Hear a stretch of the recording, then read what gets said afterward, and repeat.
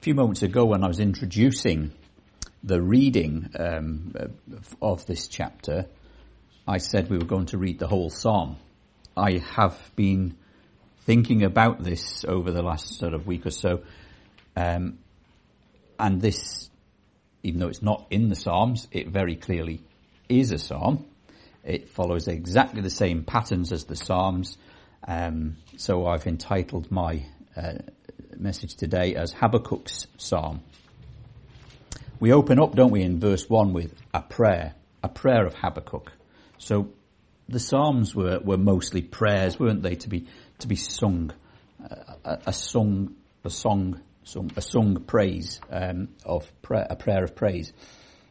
We also have in verse 1, upon Shagai Onoth. We talked very briefly about that last time because there is some difference of opinion as to what that meant, but it would suggest again that it was a form of song. So again, helping us to understand it as a psalm. In verse 19, we conclude with to the chief singer upon my stringed instruments. That's very similar to some of the instructions that David gives, isn't it?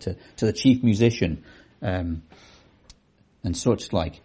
So here is Habakkuk telling the chief singer and the musicians to be ready to sing and prepare this psalm to be sung. Also interspersed throughout the chapter or the psalm, you'll see the word Selah. Now again, this is another word that seems to have divided opinion. The one that the opinion I like most and find fitting is that it's generally to be considered as a refrain.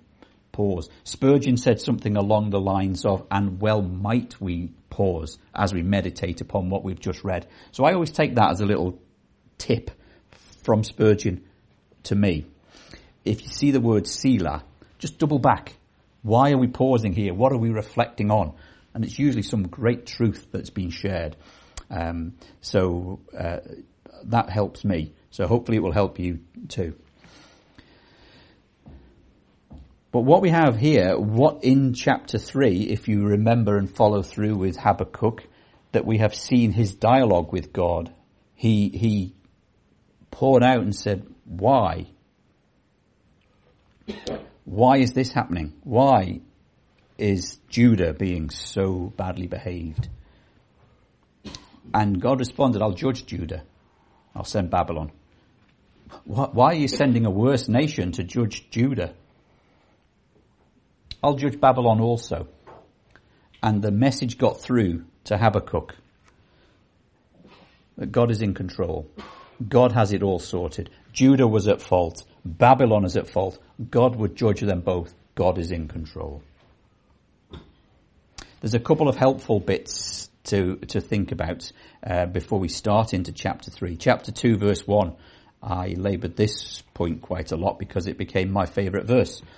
I will stand upon my watch. I will set me upon the tower, and I will watch to see what he will say unto me, and what I shall answer when I am reproved. So it's beginning to dawn on Habakkuk.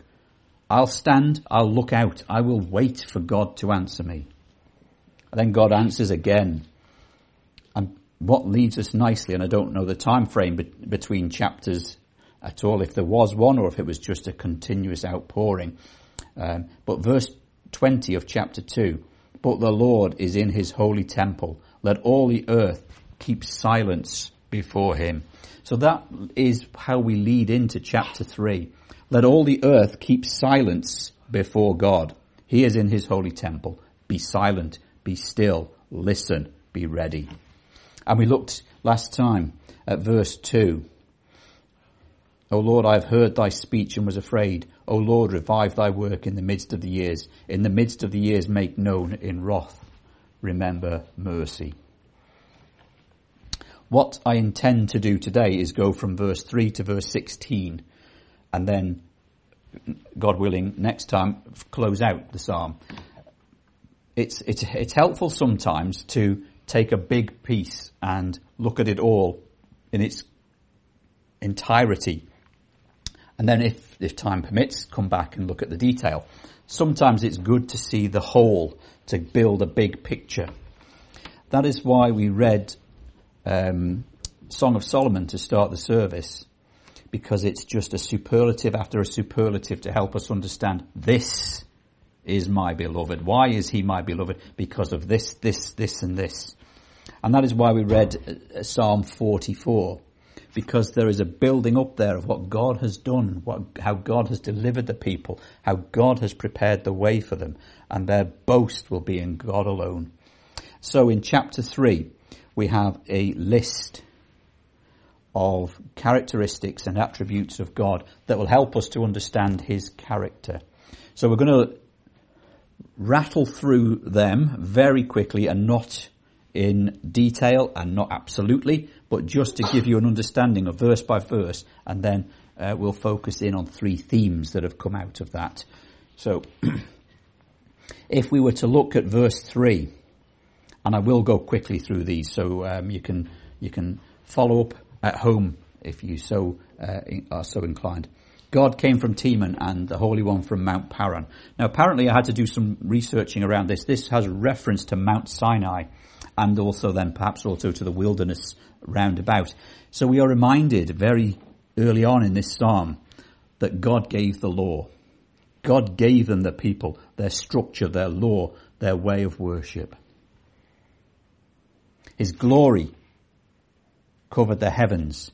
Earth was full of his praise. The whole earth is full of his praise. The creation sings his praise. Verse 4, he is light, and his brightness was as the light. He had horns coming out of his hands. Now, horns is often used to talk about strength or power or might. So in this instance, they say it could also be just shafts of light coming from his hands, just another graphic image of the light. But we can take the horns also to stand for power, because what follows, there was the hiding of his power. Now, God has created the world, but his power is hidden. He hasn't revealed his full power. This is just some of his power to create the world. Verse 5, we have reference to the pestilence and the burning coals. God sent the plagues upon Egypt. Verse 6, he stood and measured the earth. Again, just the magnitude of God to measure the earth. He drove the nations. He's in control. He's in control of the nations, no matter how powerful they may be. The mountains were scattered.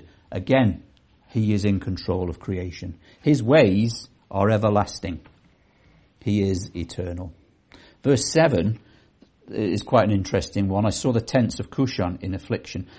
So we're talking here about, and we'll touch more on this briefly later on, Babylon took over large swathes of the globe, but it didn't take everybody. The nomadic tribes were still sort of roaming around on their own. Even they trembled before God.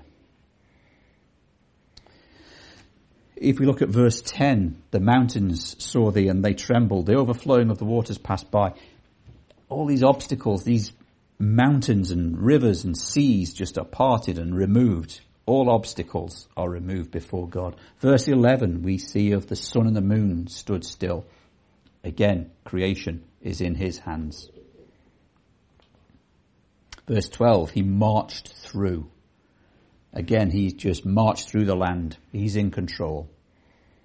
Verse 15 is something similar. Verse 13, salvation is mentioned. He saved his people. Verse 14, they would be destroyed. The enemies would be destroyed. Thou didst strike through with his staves. And again, reminder that his enemies would be destroyed.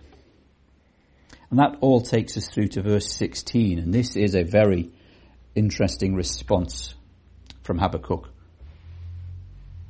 He's listed all these great attributes of God. He knows what God is going to do because God has told him in chapter 2 that he's going to destroy Babylon. He's going to judge Judah. When I heard, my belly trembled, my lips quivered at the voice. Rottenness entered into my bones, and I trembled in myself, that I might rest in the day of trouble. When he cometh up unto the people, he will invade them with his troops.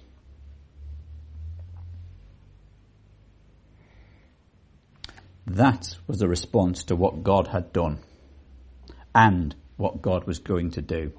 That was the response of a man who has been in direct communion and dialogue with God.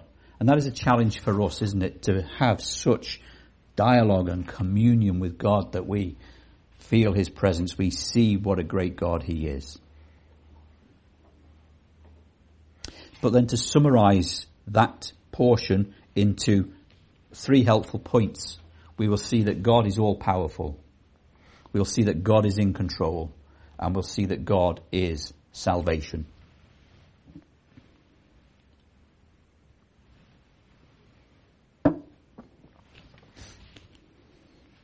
Firstly then, God is all powerful. There is a word that is used to describe all powerful, and it is omnipotent. And it breaks down very nicely into 2 parts, omni and potent. Now potent, obviously you might have come across that more often, which means power or powerful. And omni, O-M-N-I, means all or universal. So put the 2 together, God is all powerful. We use the same sort of phrase, don't we, for all knowing, omniscience, omniscience, knowledge, all knowledge. So God knows everything. But God is all powerful. Now what Habakkuk is doing here is reacting to what he has discussed in chapters 1 and 2. Babylon is powerful. Babylon is powerful. Babylon is doing this. Oh, hold on. God is all powerful.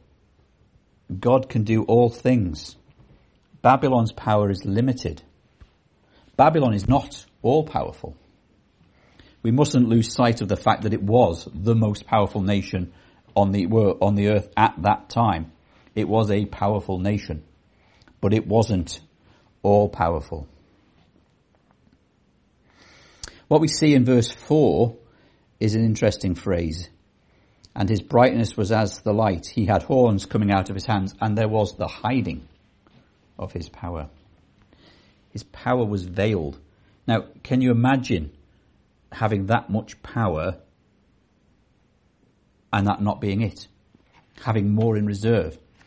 We like to watch on an annual basis The World's Strongest Man when it comes on. And you will see them doing some incredible things, but they will practically always reach the point of failure where they cannot lift any more or cannot move an object any further. And they stop because they physically cannot move the thing any further. And you'll often see their bodies break down. You know, like they'll have nosebleeds, they'll pass out, their back will go, their knee will pack in or something like that. Their bodies have been pushed to their absolute limit and they can do no more. And quite often they still don't even win the event. So it is, or not at all, with God. He has veiled his power, reined it back, and has shown something of his power, but yet so much more. I've created the world. I've created light. That's not the power. That's not it all. What we saw with Babylon was the extent of its power. Babylon invaded and conquered and took as much as it could until it could take no more, until it was taken over. We see with Christ when he was transfigured, we see something of his glory, don't we, on the Mount of Transfiguration. We see something there, but it would still be veiled because the disciples would not have been able to take any more than what they could see there. God is all powerful. And just using Habakkuk's psalm here, we can see references made to the plagues that were in Egypt. God sent the plagues to break Egypt. God parted the Red Sea so that that Israel could walk through. God destroyed Egypt. Their great captors, their great enemy, was destroyed. He shapes and measures the earth. Now, it's only really in the last sort of short period of time that people have been truly able to sort of get a measure of the earth. But even still, we don't know how deep the oceans are properly, do we? We don't know. There was that plane that went down somewhere over Malaysia. We still haven't found that, have we? How can something that size disappear and man not be able to find it? Where do blue whales go? We don't know. We still don't know these things. We still have so much that we don't know. But God has built, shaped and measured the earth. But there's an interesting comparison between God and Babylon.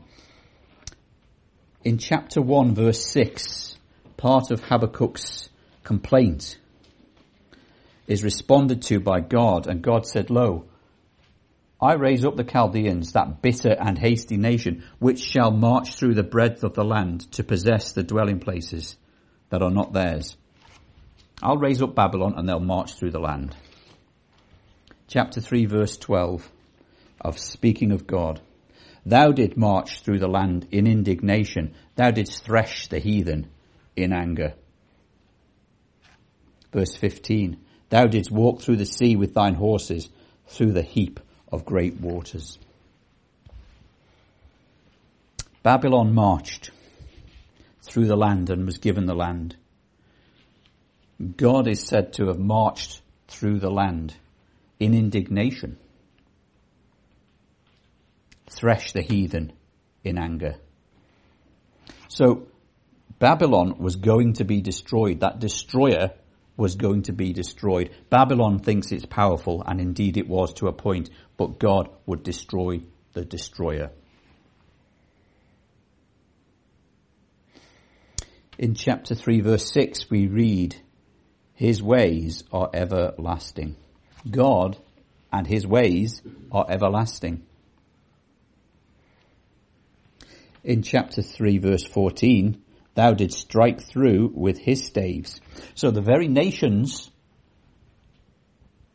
would be destroyed by their own weaponry, by their own selves. Babylon ultimately got too decadent, didn't it? And too comfortable in its own ways, and they were taken out. We read, don't we, their days, in Daniel we read, their days were numbered. Numbered, weighed and divided, as the prophecy went.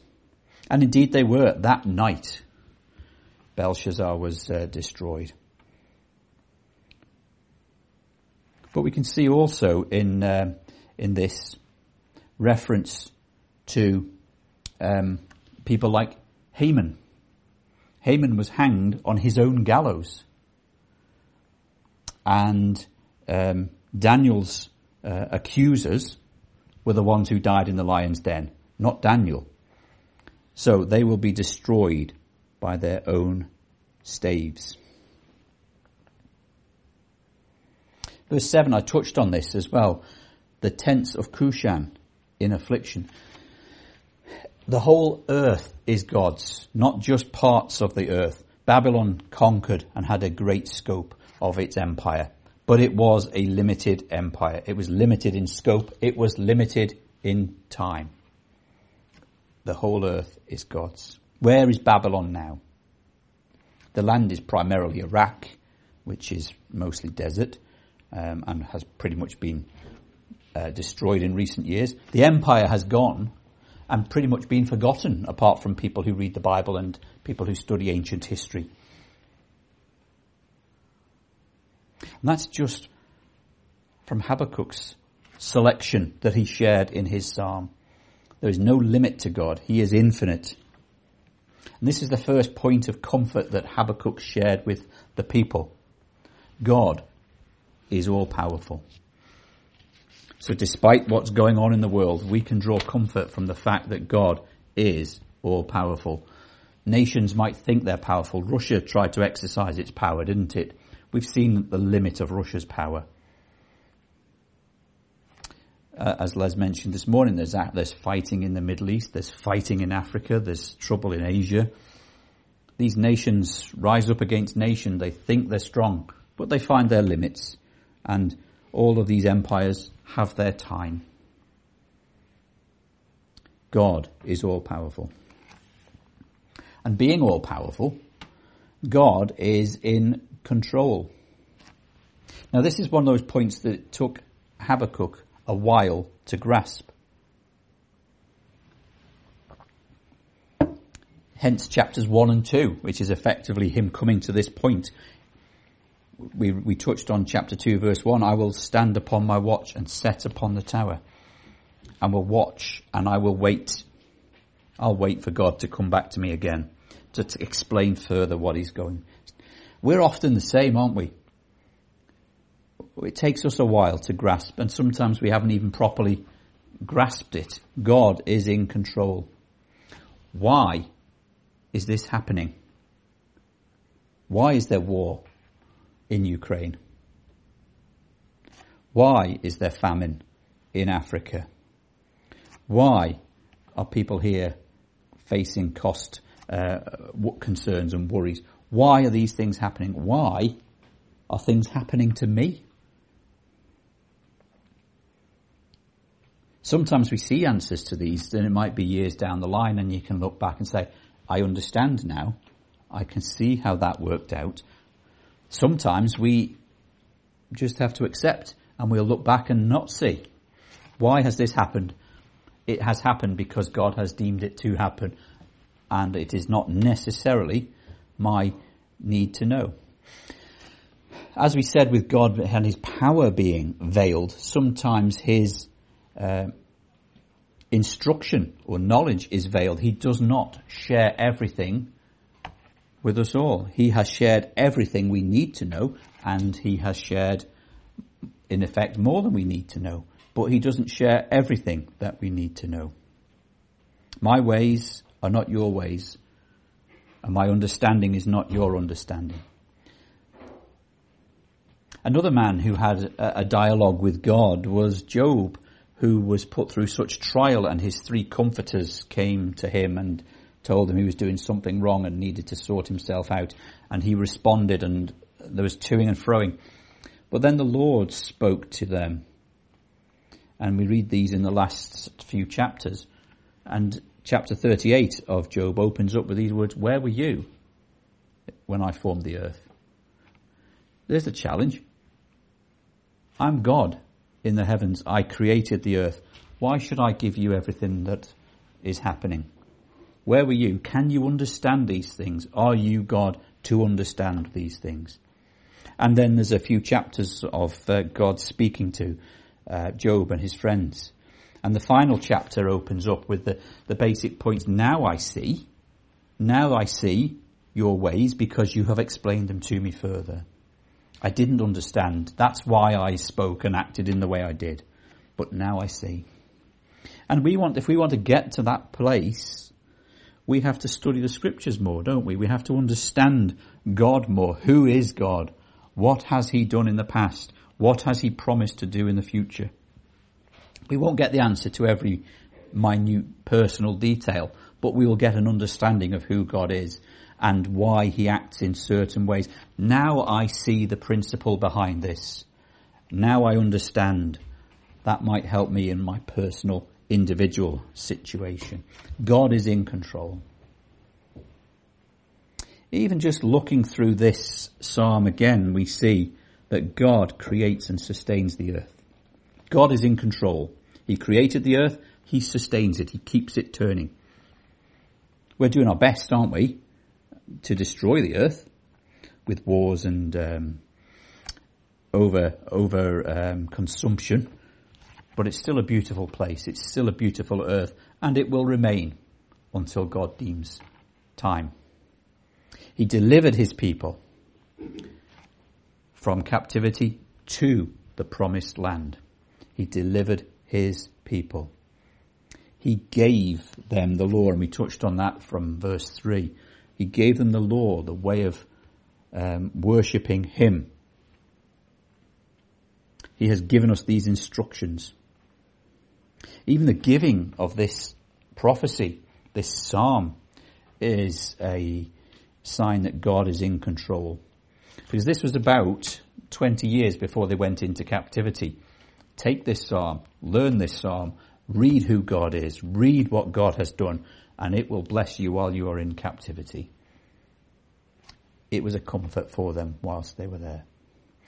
Habakkuk encouraged himself and his readers and his hearers by looking back at history.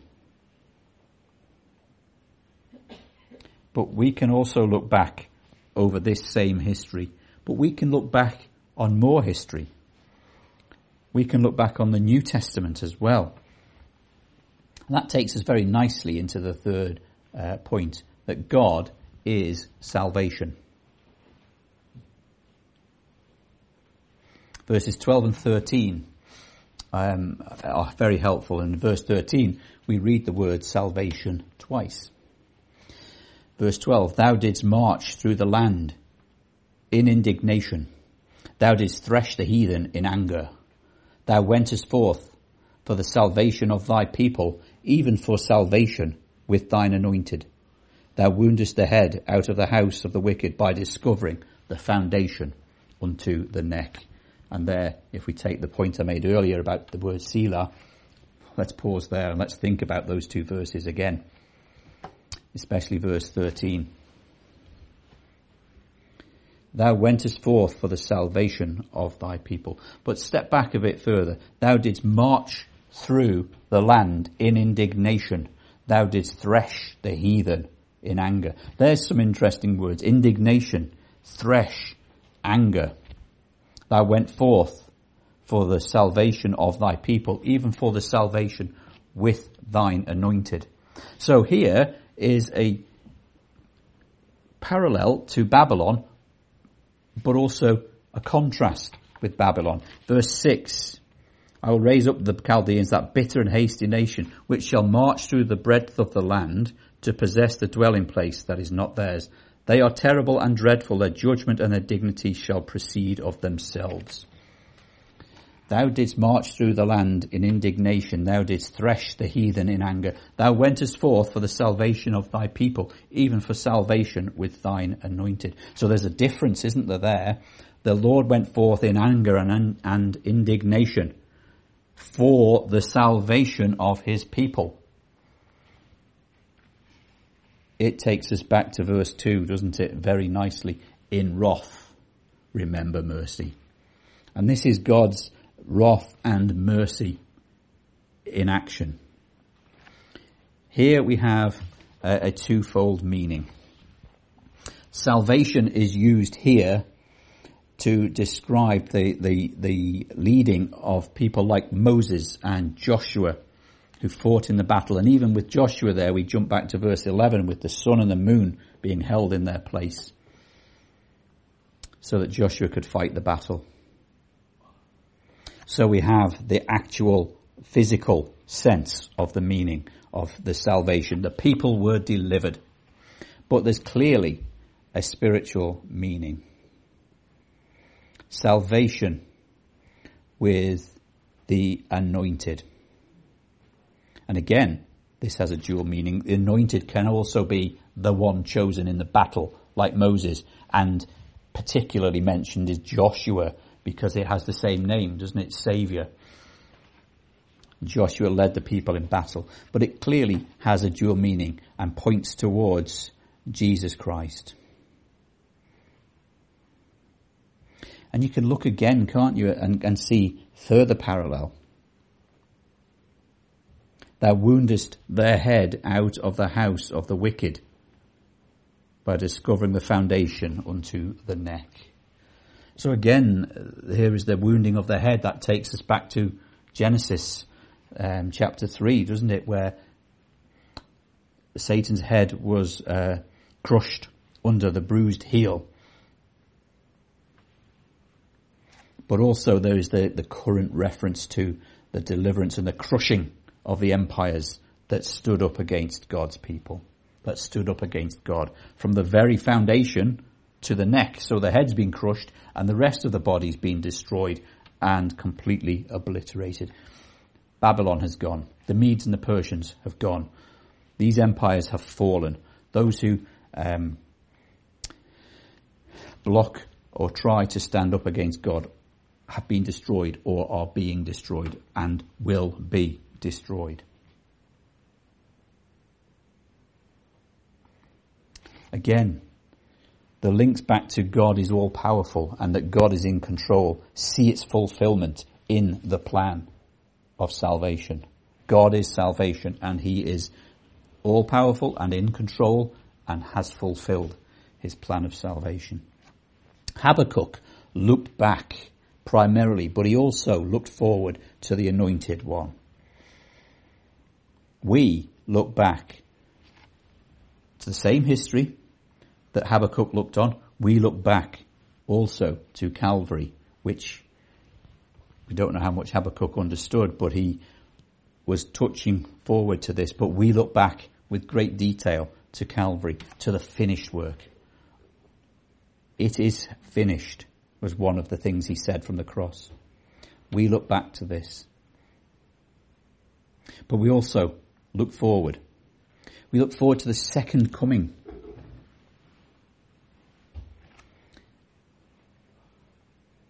God had told Habakkuk that he was coming to judge both Judah and also Babylon. And he did. Judah was judged 20 years later. Babylon had an empire of about 70 years further from that point or so. But they were judged and their end came. We are looking forward to the second coming when Jesus comes again for two purposes: to judge the world, to judge all the nations, all of the people, and also to take his people home, to be with him. This is both a chilling message and a comforting message. How is it with you today? How do you stand today? Verses 6 and 10, just if you read behind them, you can see something of, he stood, he measured the earth, he beheld and drove asunder the nations, cleared the nations out of the way. The everlasting mountains were scattered, the perpetual hills did bow. Verse 10, the mountains saw thee and they trembled, the overflowing of the waters passed by, the deep uttered his voice, lifted up his hands on high. These physical objects have been dispersed. They have been cleared away. There are no more obstacles in God's way. So it is with salvation. There are no obstacles in the way. Come unto me, all you that labour and are heavy laden, and I will give you rest. Those who are burdened by trying to fulfill the law, forget. Come to Jesus. Ho, everyone that thirsts, come to Jesus. Jesus Christ is the only one who can take away your sins. Jesus Christ is the only one who can save you from an eternity in damnation. Trust in Jesus Christ. Come to Christ today and trust in him to be your God, as he is my God, as he is